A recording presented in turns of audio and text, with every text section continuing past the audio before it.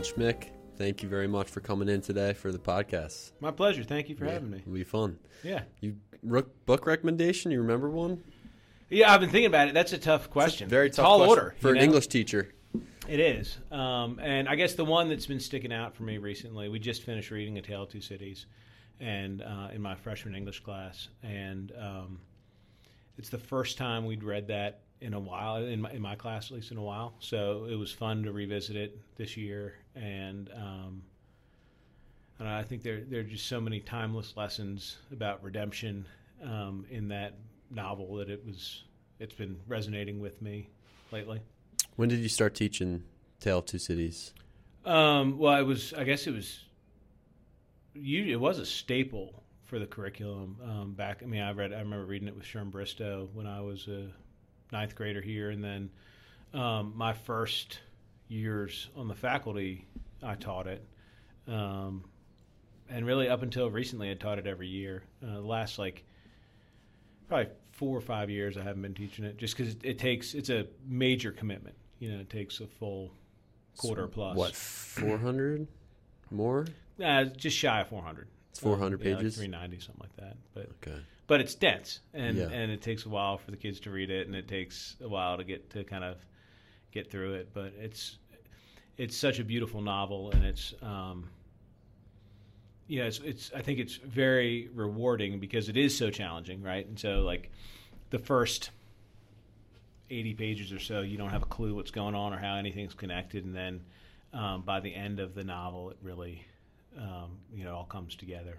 So. You're gonna have to remind me because it's been a while since I don't know if I read the whole thing, but I've read parts of that book, but I don't even remember really what the book is about. Tale of Two Cities. You've got the backdrop is the French Revolution, and you have characters who get caught up in that wave of social upheaval, and it's really, I think, a beautiful tale. That the protagonist, Sidney Carton, is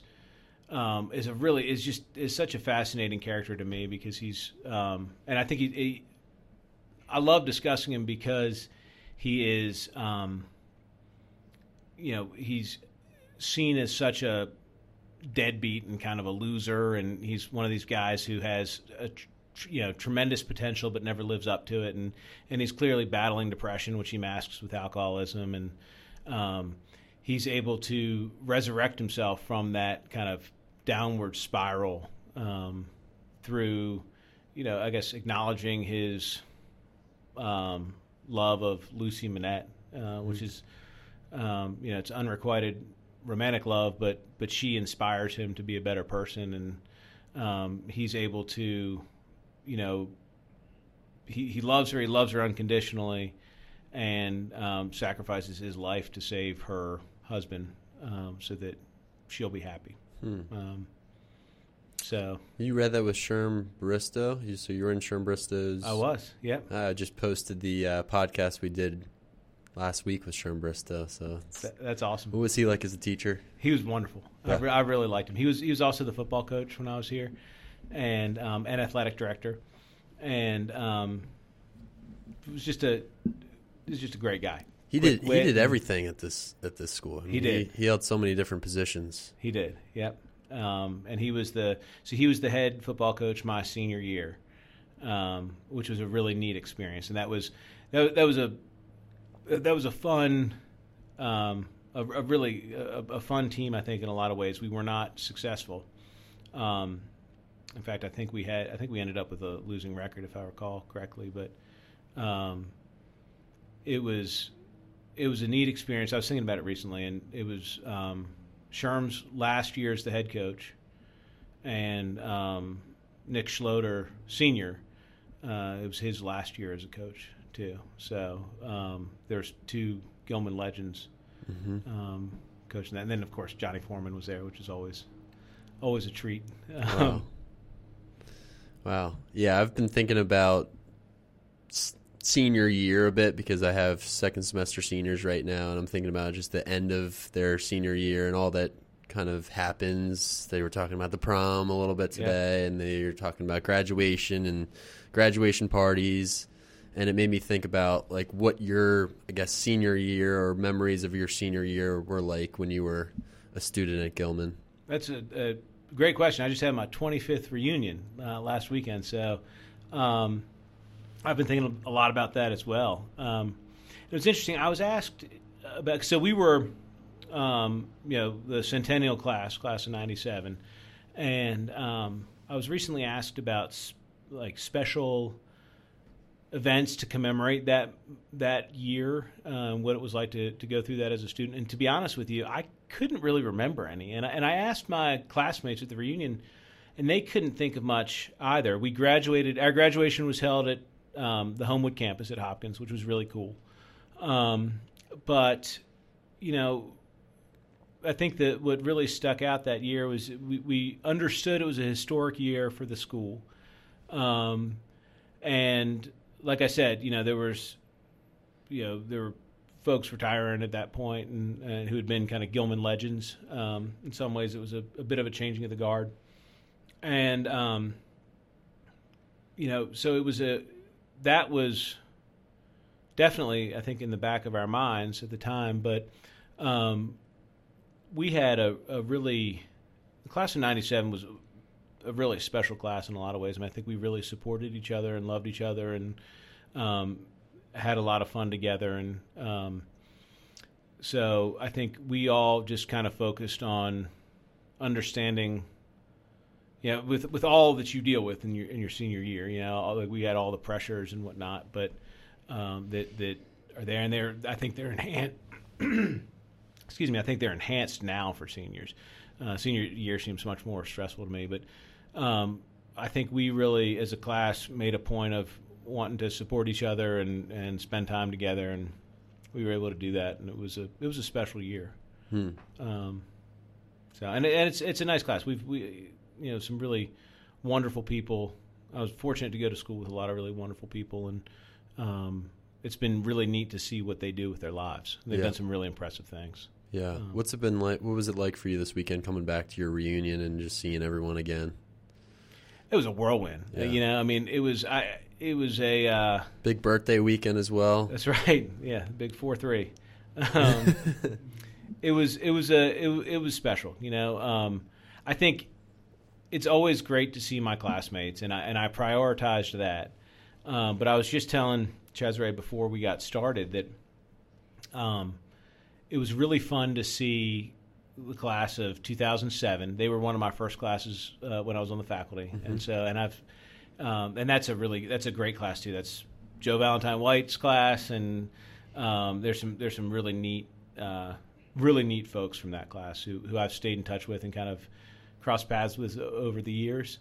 And then the class of 2017, which is my first class when I came back from my hiatus at St. Christopher's, to see them was really special as well. And I did not get to spend enough time with them. I wish I had seen more of them. It's got to be overwhelming to see all of your friends, all of your classmates, and then the guys that you taught, and have enough time to really catch up with people properly. It's insane. It also happens to be my father's graduation year, so a reunion year. So,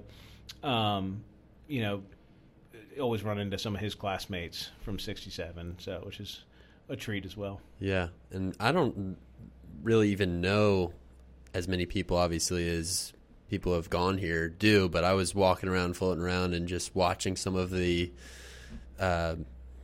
ceremonies and the different locations as I was working the weekend. Like, I checked everyone in my tent and then kind of floated around, and it was just cool to observe just the different dynamics in the different classes.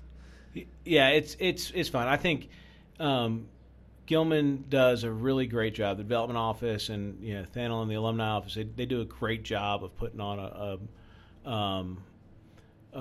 a wonderful weekend that's offers a variety of experiences for alums. I don't really take advantage of a lot of those just because I'm here all the time and see it. But I think that the reunion party is really fun, especially the one on the Harris Terrace where you get to see everybody and all the classes are together, and I think that's a nice way to kick things off. And I enjoy so my first few reunions were off campus at different restaurants around town, and that was fun, but I think there's something special about being on campus. And the Smythes were very gracious hosts on Saturday night, and so we got to spend some time over there and with our classmates, which was nice.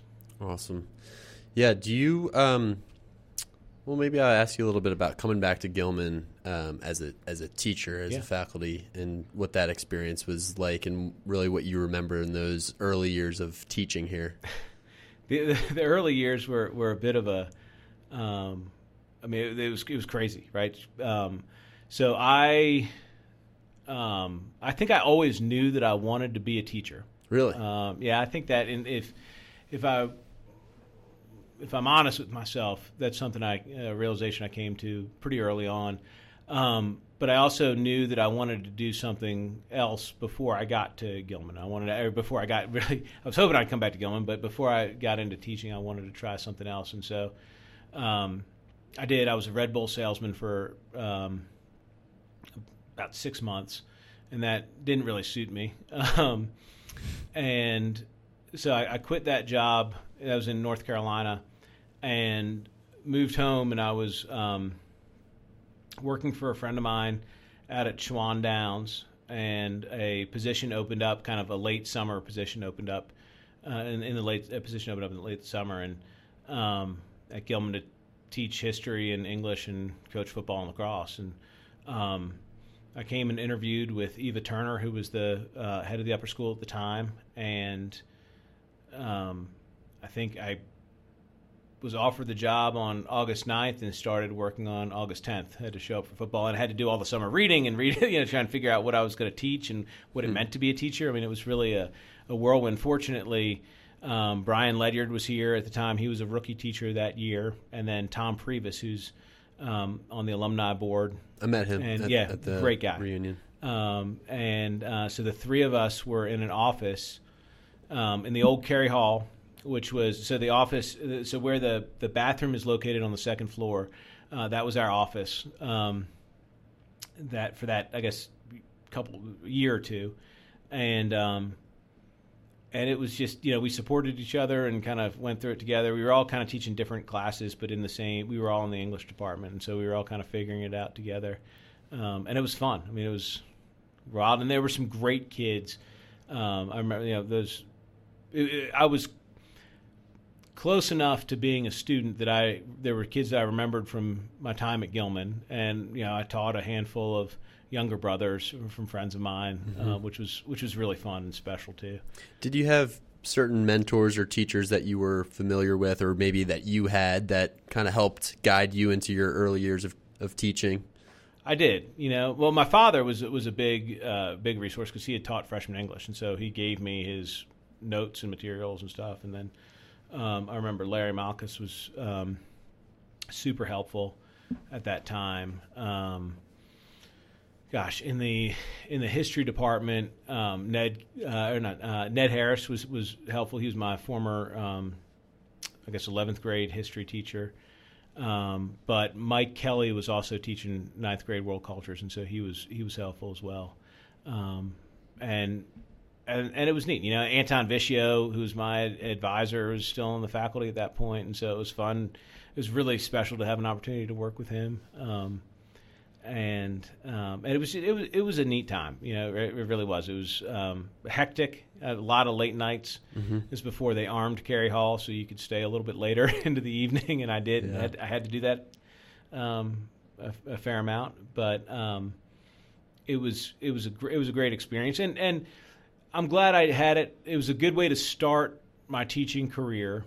I also recognize the benefit of leaving. I left for about 8 years, and I think that was really formative for me as well. Going to another school, a place where I wasn't the other Mr. Schmick.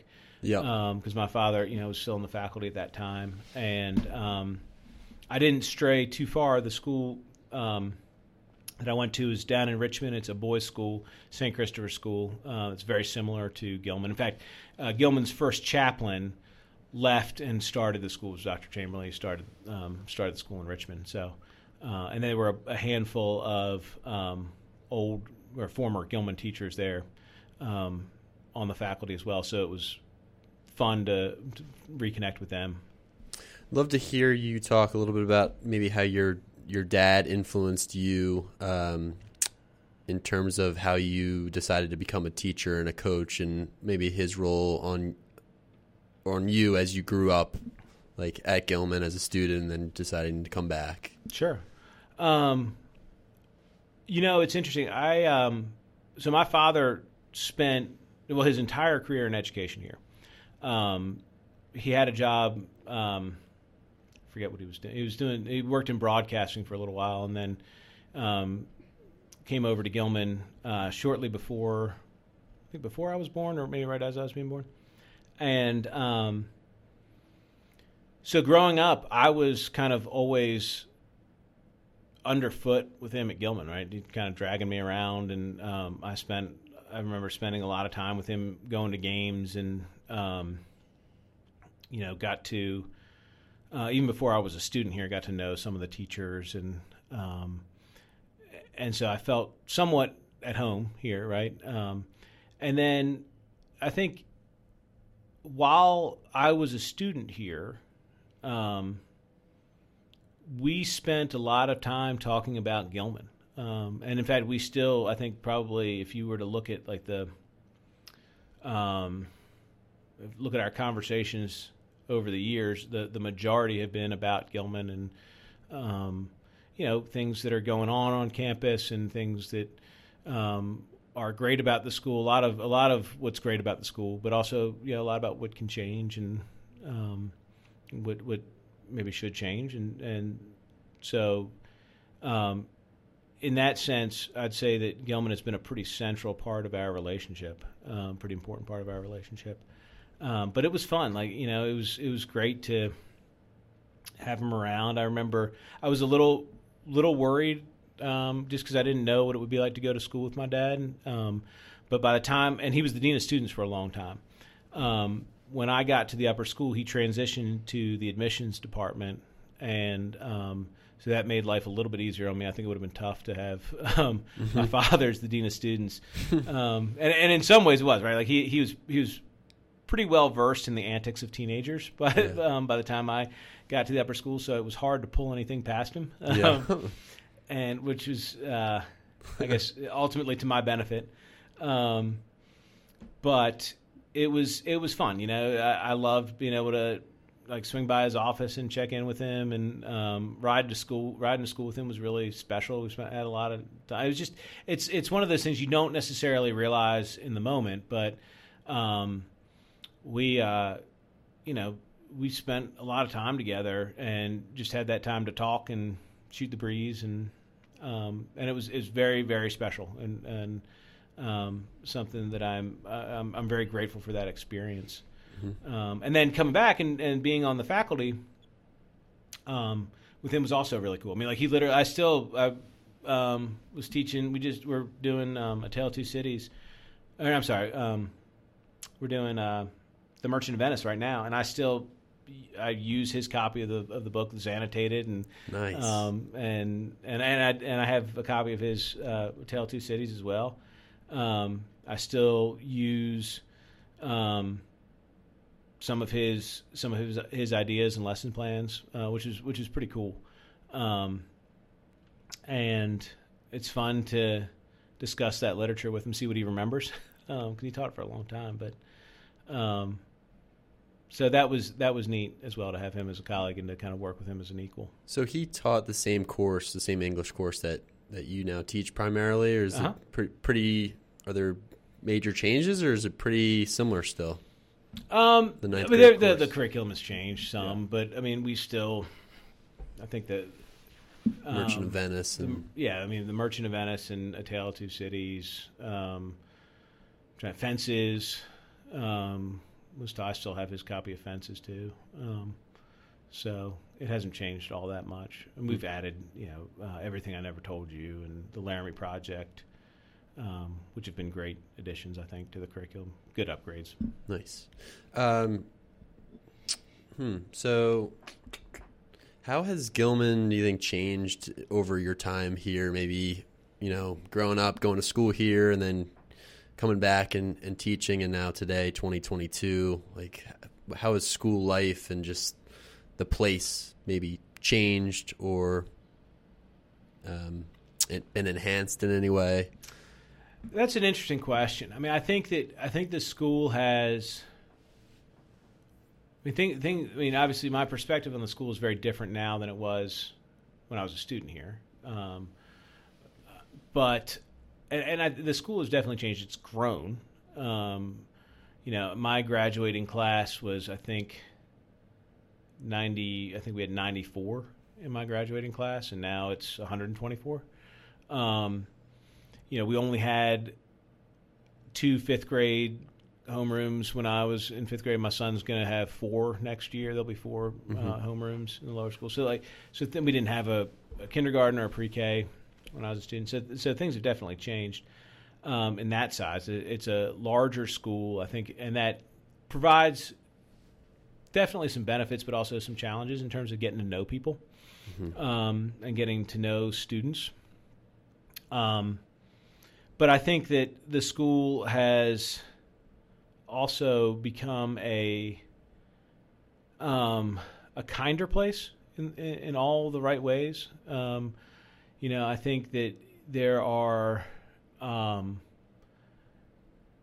more paths available to students now than when I was a student. I think you were kind of, for the most part, you were either going to go kind of the athletic route or or more of the artistic route, and I think that we were able to. I think boys have more opportunities to blend those two. It's not perfect yet, but I think there are more opportunities to blend that. I think they're. I don't know. I'm very impressed with the students we have here today and all that they are able to do and all that they juggle. I right. think there's a lot on their plates. Yeah. I look at the student body president, and I held that role as a senior. It's a very, very different job today than it was when I was a kid. Or like at least these boys do a lot more than I did, and they do a much better job of it, which is cool to see. Did you campaign? Like, was there a student body president campaign? Did you have to make a speech for that role? I gave a speech. I remember giving a speech. I don't think we had to answer questions. I think it was the same. There was the same voting structure, and that the senior vote was weighted over the freshman vote. But it was. I remember, writing a speech on index cards and delivering it, and that was about it. Promise no less homework for all everyone. Kinds of stuff. All kinds of hollow promises. More dress down days. More dress down days. Lots of dances every weekend. Yeah, that's how you appeal to the masses right there. Yeah, I was student body president in high school, and I don't even think I had to give a speech. I think it was just like you put up your flyers, and it's you get people to vote for you, and I don't know. I like how there's a public speaking element. Like Mac is up there every day speaking to the entire student body. I think that's so important. Yep. They see him, and he has to be on his game every day. It's what the job is. Yep. And he does a very good job. He does. He is a very impressive student body president. Yeah. So. Yeah, he's we had him on the podcast too, and he's just impressive all around, I'd say. And I think it's so true that students these days are like chock full of things to do, responsibilities. I was just talking to my junior class, and there's a girl in there, and she's got the musical coming up next week, and then 3 or 4 APs next week, and it's almost too much at times, but that somehow they figure out how to juggle it all and manage it. It is very impressive. And sometimes, I worry, like I do think that it's, we need to be very mindful of all that the students have going on, and we need to be very, I think anything we can do to help them balance all of these pressures is very important, and much more so that I'm much more aware of it now than I was as a student. Like I remember my senior year being insane and very busy, but I don't get the sense that it was anything near. It doesn't seem anything nearly as it doesn't seem nearly as intense as it is now for the students. So. Yeah, and I look back to my high school 4 years, and I think in some ways it was more difficult even than college, even though college was difficult in a different type of way. But high school, I had a job. I had the same AP tests and AP classes, and just the day is not long enough to fit all of this in. Whereas in college, you've got a little bit, it seems like some more time to control things on your own. But yeah, it's amazing that they can get everything done. And there's a lot of late nights. Just from talking to the juniors that I teach, there's a lot of very late nights handling all of this stuff. And I don't know. I think there needs to be mindfulness of that and a little bit more. I mean, I almost did a meditation session today in class because it just feels like it's very, very busy time for the juniors right now. Yeah, it is, and on top of all that, they've got social lives, right, which are really important too, and a huge part of high school. And it's funny. I was thinking about that today because I feel currently I just have a lot going on, right, and trying to think about ways to prioritize my obligations and I think it is. I think you're right. I think anything we can do to help students to sort through that and deal with the pressures is really important. And a lot of times, I think what can be most beneficial is like just time to do those things, right? Time to kind of catch your breath and relax and kind of and get caught up, right? Yeah. But it's time is precious and hard to come by. Yeah, some time in class maybe. I don't know, I think maybe 30 minutes of the 80-minute period, if that was just devoted to catching up on work or catching up on reading. Mm-hmm. Just trying to build, not all the time, but just some days, when you feel that. I felt that a little bit today in my class, that just a little bit more time to just do some work. Yep. In school. Because they do, it's not like they're going to mess around when you give them that time. They're actually going to put it to good use, I think. But I don't know. Yeah, no, I agree. I think that can be really important. I mean, I look at what I want to accomplish with, especially my freshman, right? The freshman year ends really early this year. I think it ends about a week after the seniors end because they're going on Outward Bound. And it's going to be a race to the finish line to finish. We have one more play left, and it's an important play. It's the Laramie Project, and I want to read it, and I want them to do this. And but it's also I'm mindful of the fact that there's a lot going on, and I'm asking them to push through this and keep telling them that once we're almost there. Right. I think seeing the light at the end of the tunnel is really important, and knowing that they'll have some time to kind of relax, not necessarily on their expedition, but afterwards. What is the expedition that you guys go on? So the boys, for the last I don't know how long we've been doing it, maybe 8 years now. We send the entire freshman class on a 5-day backpacking expedition.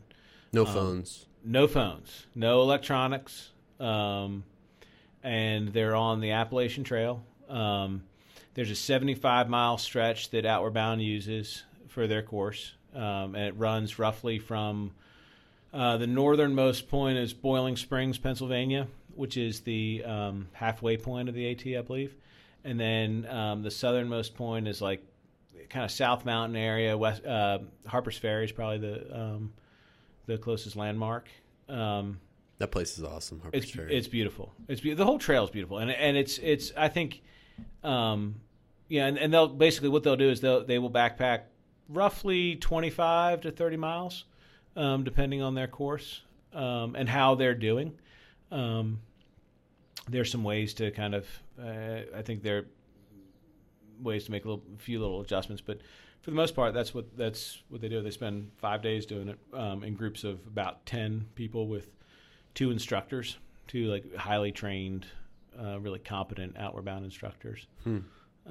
They spend half a day rock climbing, and that's usually where I'm able to catch up with classes or with groups and see them, catch them on their climbing days. But and that's also the one time when they're likely to interact with another group from Gilman. But the rest of the time, it's funny, they're just kind of all spread out and with themselves. What have you really seen like happens on this trip that helps the boys kind of get to know each other better, or just reflect on the year or their time at Gilman so far? So it's interesting. I'm not really with the boys, and so I don't necessarily get to see them in action. And this is one of those things where, and then of course they finish and they're done for the year, so they go off for summer, and so that's one of the downsides of this. I wish we had some time to kind of debrief and talk about it afterwards, but we're fortunate to be able to do this when we do it, and that is what it is. But I have witnessed guys. I've listened in on some of their reflective periods after like the climbing or at the end of the course, and I mean, last year there was a group that they do like a very simple ceremony at the end of the course when they're back at the headquarters in Leakin Park. And, last year did the little ceremony, parents are there and everything, they saw it. And then the boys just kind of huddled up and we were crying afterwards. I mean, they'd really developed a tight bond and weren't really ready to leave each other, which was really neat to see, right? And that's coming out of the pandemic, right? Because we weren't able to do it in 2020. And then, I've watched guys. I remember one boy on the climbing wall it was at Schaefer Rocks, and he got about halfway up and then decided to climb down. And as soon as he touched the ground, he was like, I quit too soon. I should have, I got to go. I got to finish this. And it was one of those things where they'd, I guess, maybe gotten there late and he ran out of time. He didn't get to go back up on the wall. And in their reflection after that experience, he lamented the fact that he had given up and hadn't pushed himself through that. And that was something that was kind of weighing on him, which I think is that kind of self-awareness and reflection is important for freshmen to understand that. I've seen groups with boys who, I was a little bit worried about the chemistry, and one group in particular, it was one of the groups from this current senior class. Watching them and the way they were supporting each other was really neat, and hearing from their instructors how they supported each other, and this one boy who I was a little concerned about had become kind of a mascot, and they were like, very clearly laughing with him and supporting him, making sure he was doing all right, and like pushing through, and that was really cool to see. It was really neat. That's what you want, right? And so and that's a hard thing to, it's one of those things you kind of need to witness in order to understand. And we're not always going to witness those because of the nature of the experience. But I do think it's really important. I think it's important for boys who are, I think it's okay for boys to be nervous about it going into the expedition, and they'll have, we'll have a meeting to kind of explain everything that they're going to be doing. And Outward Bound does a really good job, I think, of building group rapport early on. But they, I think it's okay to like go through a little bit of anxiety about it and then tackle that fear and realize that it's not that bad. One of the examples I point to all the time is, they carry these backpacks that weigh about 40 pounds. And so to start off, they get all their personal gear and then all their crew gear together, and they put it in the backpack. And every year, a kid's like, how in the world am I going to carry this, 100 yards to the van? Mm-hmm. And at the end of the course, they will, you ask them how they did and, how far they went, like they have this push day where they go, it's an extra long day. And, they'll say, oh, we went 12 miles, but it was, in the rain, but no big deal, and just kind of there's a sense of pride and confidence that you can definitely see right afterwards. That's awesome. Yeah, ninth grade is the perfect time to do this type of thing. It is. We are very, very blessed to be able to do this.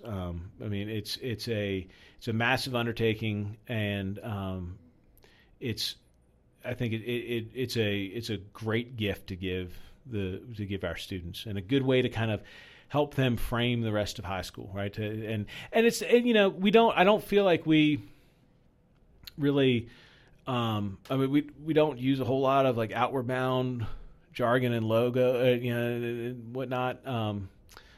But I think that it's one of those experiences that, and I know this from personal experience, that you look back on when things are tough. I mean, I did a course when I was first on the faculty at Gilman, and I remember, there are times when I need to kind of steel my courage and confidence a little bit, and I think back to that experience and what I did there and how I got through it. And I wasn't, I might not have been excited about a particular part of the experience, but I did it and learned from it, and it gives me the confidence to go through the next challenge. What was your Outward Bound experience like that you had? It was interesting. So I did not have that like kumbaya moment where like I became best friends with everybody on my crew. In fact, I didn't really like anybody in the group. I got along perfectly with them, but they did not keep in touch with anybody. I was in Washington State. I went. I wrote a grant, and so I went sponsored by Gilman for an educator's course, and we were paddling on Ross Lake, and then we hiked up to the top of Desolation Peak, which is, if you've read Kerouac, yeah. Dharma Bums. I have not. Oh, I've read. Yeah, I have read Dharma Bums. Yep. And it was an interesting experience. Like I said, the people, were not necessarily my cup of tea, but I got along fine with them, and it was, I think, obviously a good experience. I'd love to go back to that area again, and it was interesting. So I finished that course. I got, as soon as we finished, I got a note that my grandfather had passed away, and that was something I knew was likely to happen. But it was interesting going from kind of that introspective experience of Outward Bound, and we did like a solo and all that. I think that helped me kind of process his passing and what that meant for me, and so it was interesting. How long was that experience? It was only a 5 or 6 day course. Yeah. Interesting. I might want to do that. It sounds difficult, but it would be interesting to look back on, or there are definitely parts of it that are. Yeah, I mean they have Outward Bound. It's a great organization. I've really enjoyed partnering with them. They have some really wonderful folks over at the Baltimore school, but then they have schools all over the country. I think all over the world, and I think they have a really good philosophy and a really good approach to encouraging people to push themselves beyond what they think they're capable of doing. Did you bring this program to the Gilman ninth grade, or was it already here beforehand? So I helped to start it. If I remember correctly, I think Henry had Episcopal over in Alexandria has a similar program. They've been going for, I think, over 20 years now, and so Henry had been talking to their head of school and or somebody over there, and then we have a lot of connections through Outward Bound at Gilman. Bonnie Allen, who was a art teacher is on the board there. Jim Garrett, who was the assistant head of the middle school and like a long time, he's a Gilman alum and like wonderful, awesome human being, was one of the founding board members. And so, and he's been extremely supportive of this program. And so I think, they got to talking and figured we should do something like this. And, so yeah, it's great. We started doing it, and it's been wonderful. Yeah. I think it's a great experience for the boys to have at the end of their freshman year. It really helps them to frame the rest of their senior experience, and it's something that they'll carry with them well beyond. And like I said before, it's one of those things they may not think about every day, but when they need it, they'll have it. Yeah.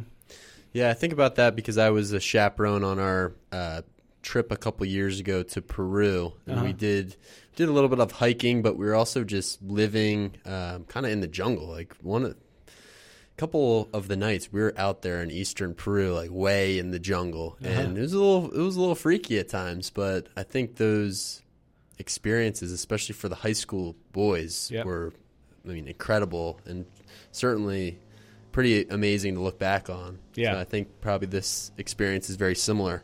Yeah, it is. You can't help but bond with your classmates, when you are living so closely together, making decisions together. That's one of the things that's so great about it, right? Like when they start off, the instructors are really guides, and they are they teach them how to set up their tarps, and they teach them how to prepare the meals and do the dishes, and how to be sanitary around the campsite, and also the navigating piece, right? Like, this is where we're going. How do you read a map? But in pretty short order, they turn things over to the boys so that they end up, by the end of the course, they're making the decisions. They decide how far they're going to go before they stop. They decide. I don't think they can really decide where they sleep, but they can. They make. They do the navigation piece, and there's some stories that I think now the guys will look back and laugh on, but where they've made navigational errors and it's cost them, a couple hours of hiking in the wrong direction, or, hitting a dead end trail or something like that. And so, it's neat for them to have that responsibility. Mm-hmm. One year they had torrential downpours when they got up there, and there are ways that you can, if you kind of take care of your gear, there are ways that you can avoid everything getting soaked, and some guys didn't really do that, and so they were stuck with like maybe a night with a wet sleeping bag. We were able to replace it with a dry one. But little lessons like that are about like taking care of your stuff that can be taught and really driven home in the field, I think are important, right? Responsibility. It's that personal responsibility, and and it's a place where it's a very real lesson in the moment, but it's not that big of a deal. And I think they learn it and it'll stick with them. And we only had to replace sleeping bags once. Yeah. And I think struggling through that, right? Like I always kind of hope for it's not bad if they have a little bit of rain. I don't want it to rain the whole time on them, because then that's miserable. But right. Struggling through that rain, and then they appreciate the bluebird days even more. Yeah. Which is cool too. What has it been like in your perspective this year, and coming back from 2 pretty irregular years of virtual learning and the whole COVID chasm that we've experienced, and having, freshman boys in your classes, and just, observing the upper school at Gilman after COVID? Like, what are some of the observations that you've made, I guess, in terms of the student life following that period? Well, I think students are hungry for opportunities to be together. They are, and this is true, I think in a lot of ways we've kind of, in terms of like student life, student involvement at the school, I think we're kind of back to where we were in 2019. Yeah. And which is wonderful to hear, right? Like, I love the fact that there are so many different student initiatives going right now. I mean, we've got all of the different Ben Brandenburg initiatives. We've got the Hispanic Awareness Club is going to be roasting pigs. We've got a couple of cookouts coming up for seniors. Like there are a lot of things going on right now. John Guerrero and the UNICEF Club is looking to do something, another kind of like fundraiser, and that stuff is great, right? Because that's I love that sort of enthusiasm for being at school and being around and doing things for others. I think, one of my big takeaways from this, and one of the things that I've really made, I think I've been more conscious of doing this since we returned to school, I guess probably in the fall of 2020, is just taking time to have conversations and taking time to like hang out with students. I think that is, for me, that's why I'm doing this, right? Is to get to know the students and spend time with them. And so like I have made more of an effort to keep my door open in the afternoons and to, stop what I'm doing when kids come in and,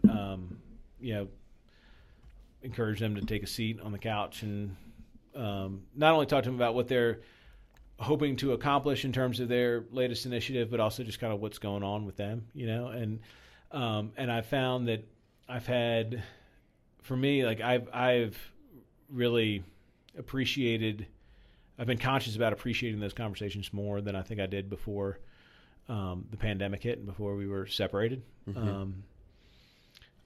I think that's, to me, that's a big part of this community and is kind of spending time together and being with each other. And that's what you really felt the absence of the last couple of years is the conversations, just, the hangouts or the just light conversations about things that don't have to do with the next assignment or the next game, just getting to know the people, colleagues and students. Yeah. It's huge. And it's, I think it's what, that's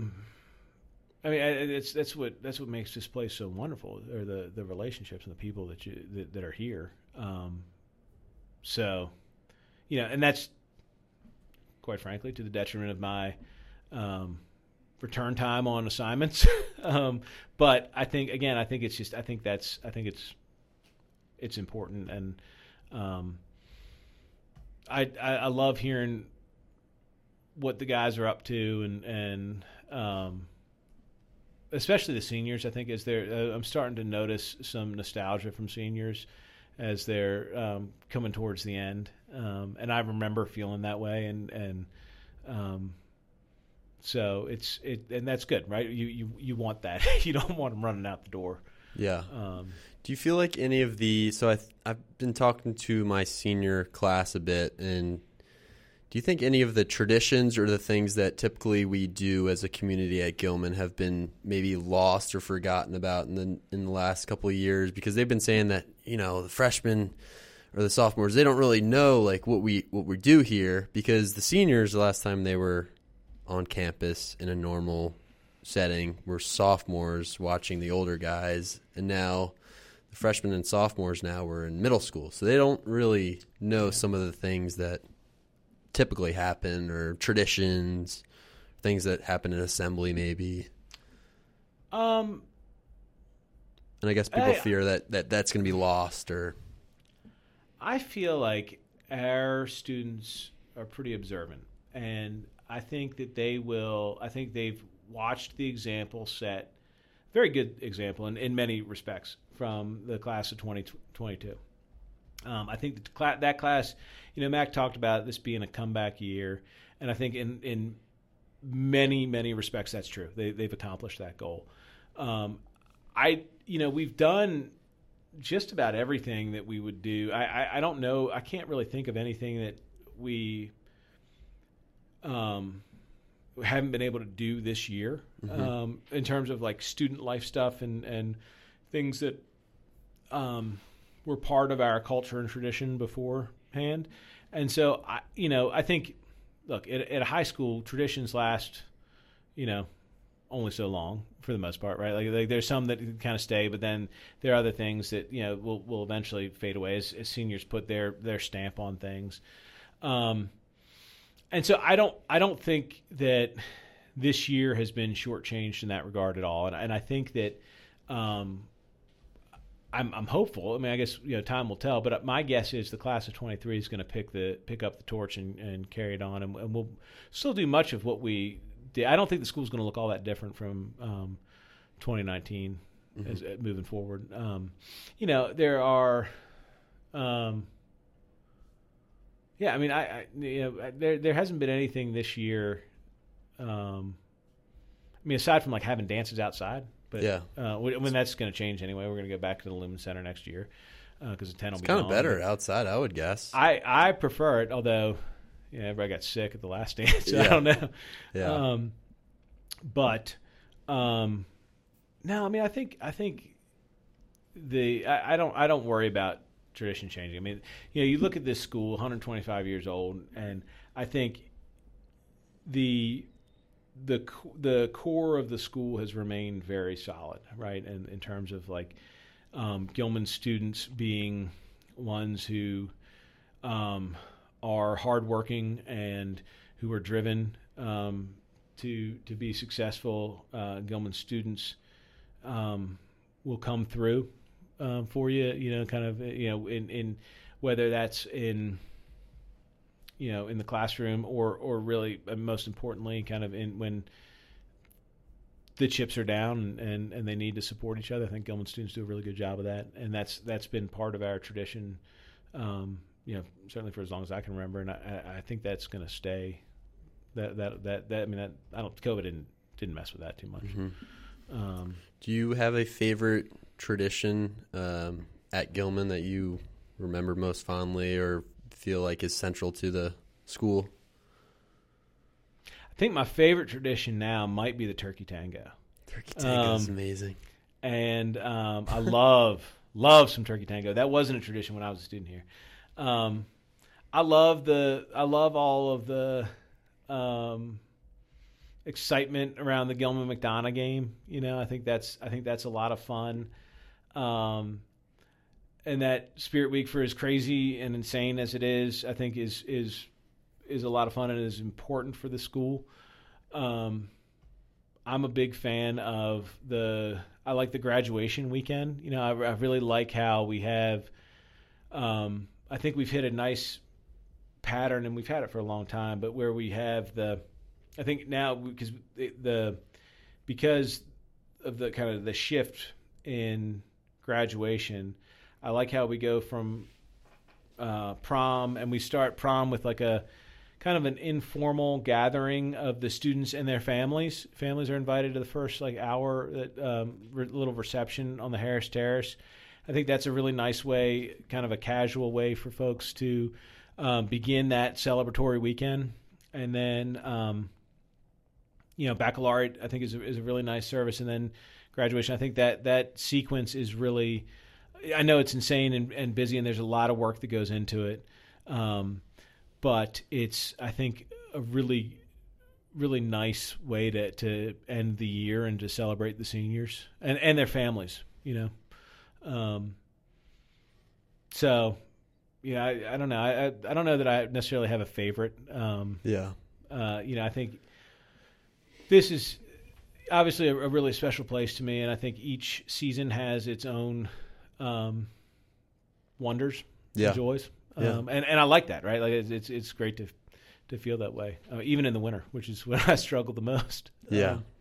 What kinds of things do you like to do in the summertime? How do you like to spend your time in the summers? I know you said that you had that Outward Bound grant experience, but I'm sure there have been other summer experiences over your career that you've really enjoyed, or things that you look forward to in the 3 months that we have off, which is the best thing about teaching is that you get 3 months off. It is a wonderful benefit. It's funny. Things obviously, like my summers have changed as my family's grown. But we have we as a family, we do two. We're really fortunate that we get to do 2 beach trips. One with my wife Kate's family to South Carolina, and then one with my family to Bethany, and that's a really important trip for me. I've been doing that pretty much all my life. I'm going to Bethany in the summertime, and so that's always a lot of fun.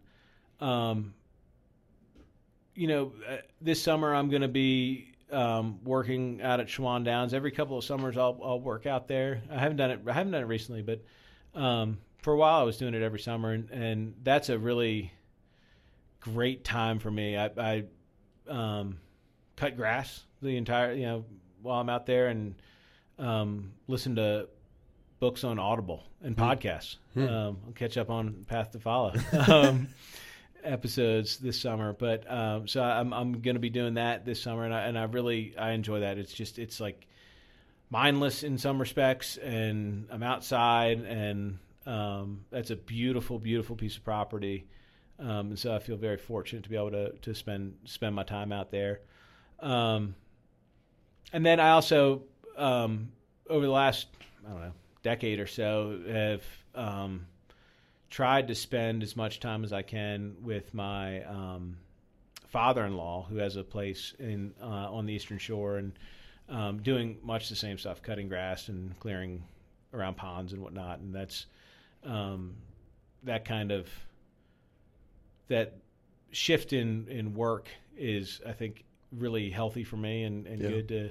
And it's something I really enjoy, kind of strong back, weak mind kind of stuff. But it's very therapeutic, and I try and do that as much as I can. That's what you need, after a full year of using your brain every day. Yeah.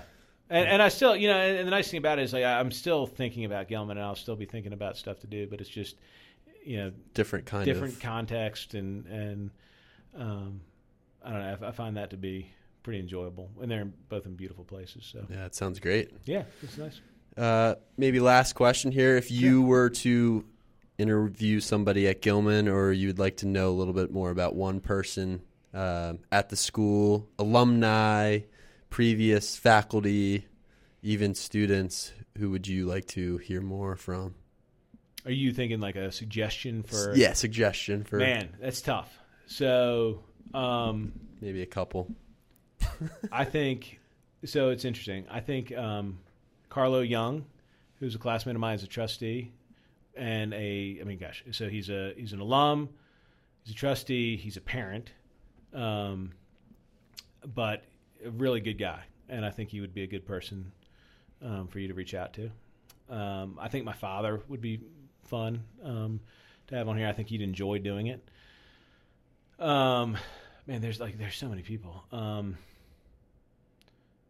trying to think. I was thinking it was interesting when you asked me to come on here. I was thinking of all the other people who were much more interesting than me, who would be fun to have here. And now I'm like drawing a blank, but well, those are two great ones, and I've definitely been meaning to get your dad on here. But yeah. Yeah, I'd look at Carlo too. Not to take anything away from my dad, but yeah, I would love to talk to him. He's a really interesting guy, and has done a lot for the school. He's like one of the founders of Jabali, and has just been super involved, and he works for a company that provides, I'm not gonna get this right, but it's like he provides online platforms for universities so that you could be a nurse in like Bozeman, Montana, and get a nursing degree from Georgetown. Wow. Nursing school. So that's awesome. It's a really cool program that he's involved with, and his wife is really interesting. She does makeup for like for characters in movies. We were just talking about it this weekend. She's working on something for HBO right now. I can't remember what it was. But I know she did Mayor of Easttown.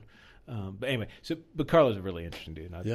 Love to get him on. Well, it's been a long time coming for you, and I appreciate you taking the time and talking to us here. It's a great conversation. I appreciate it. Yeah, thank you very much. This was a lot of fun. My first podcast.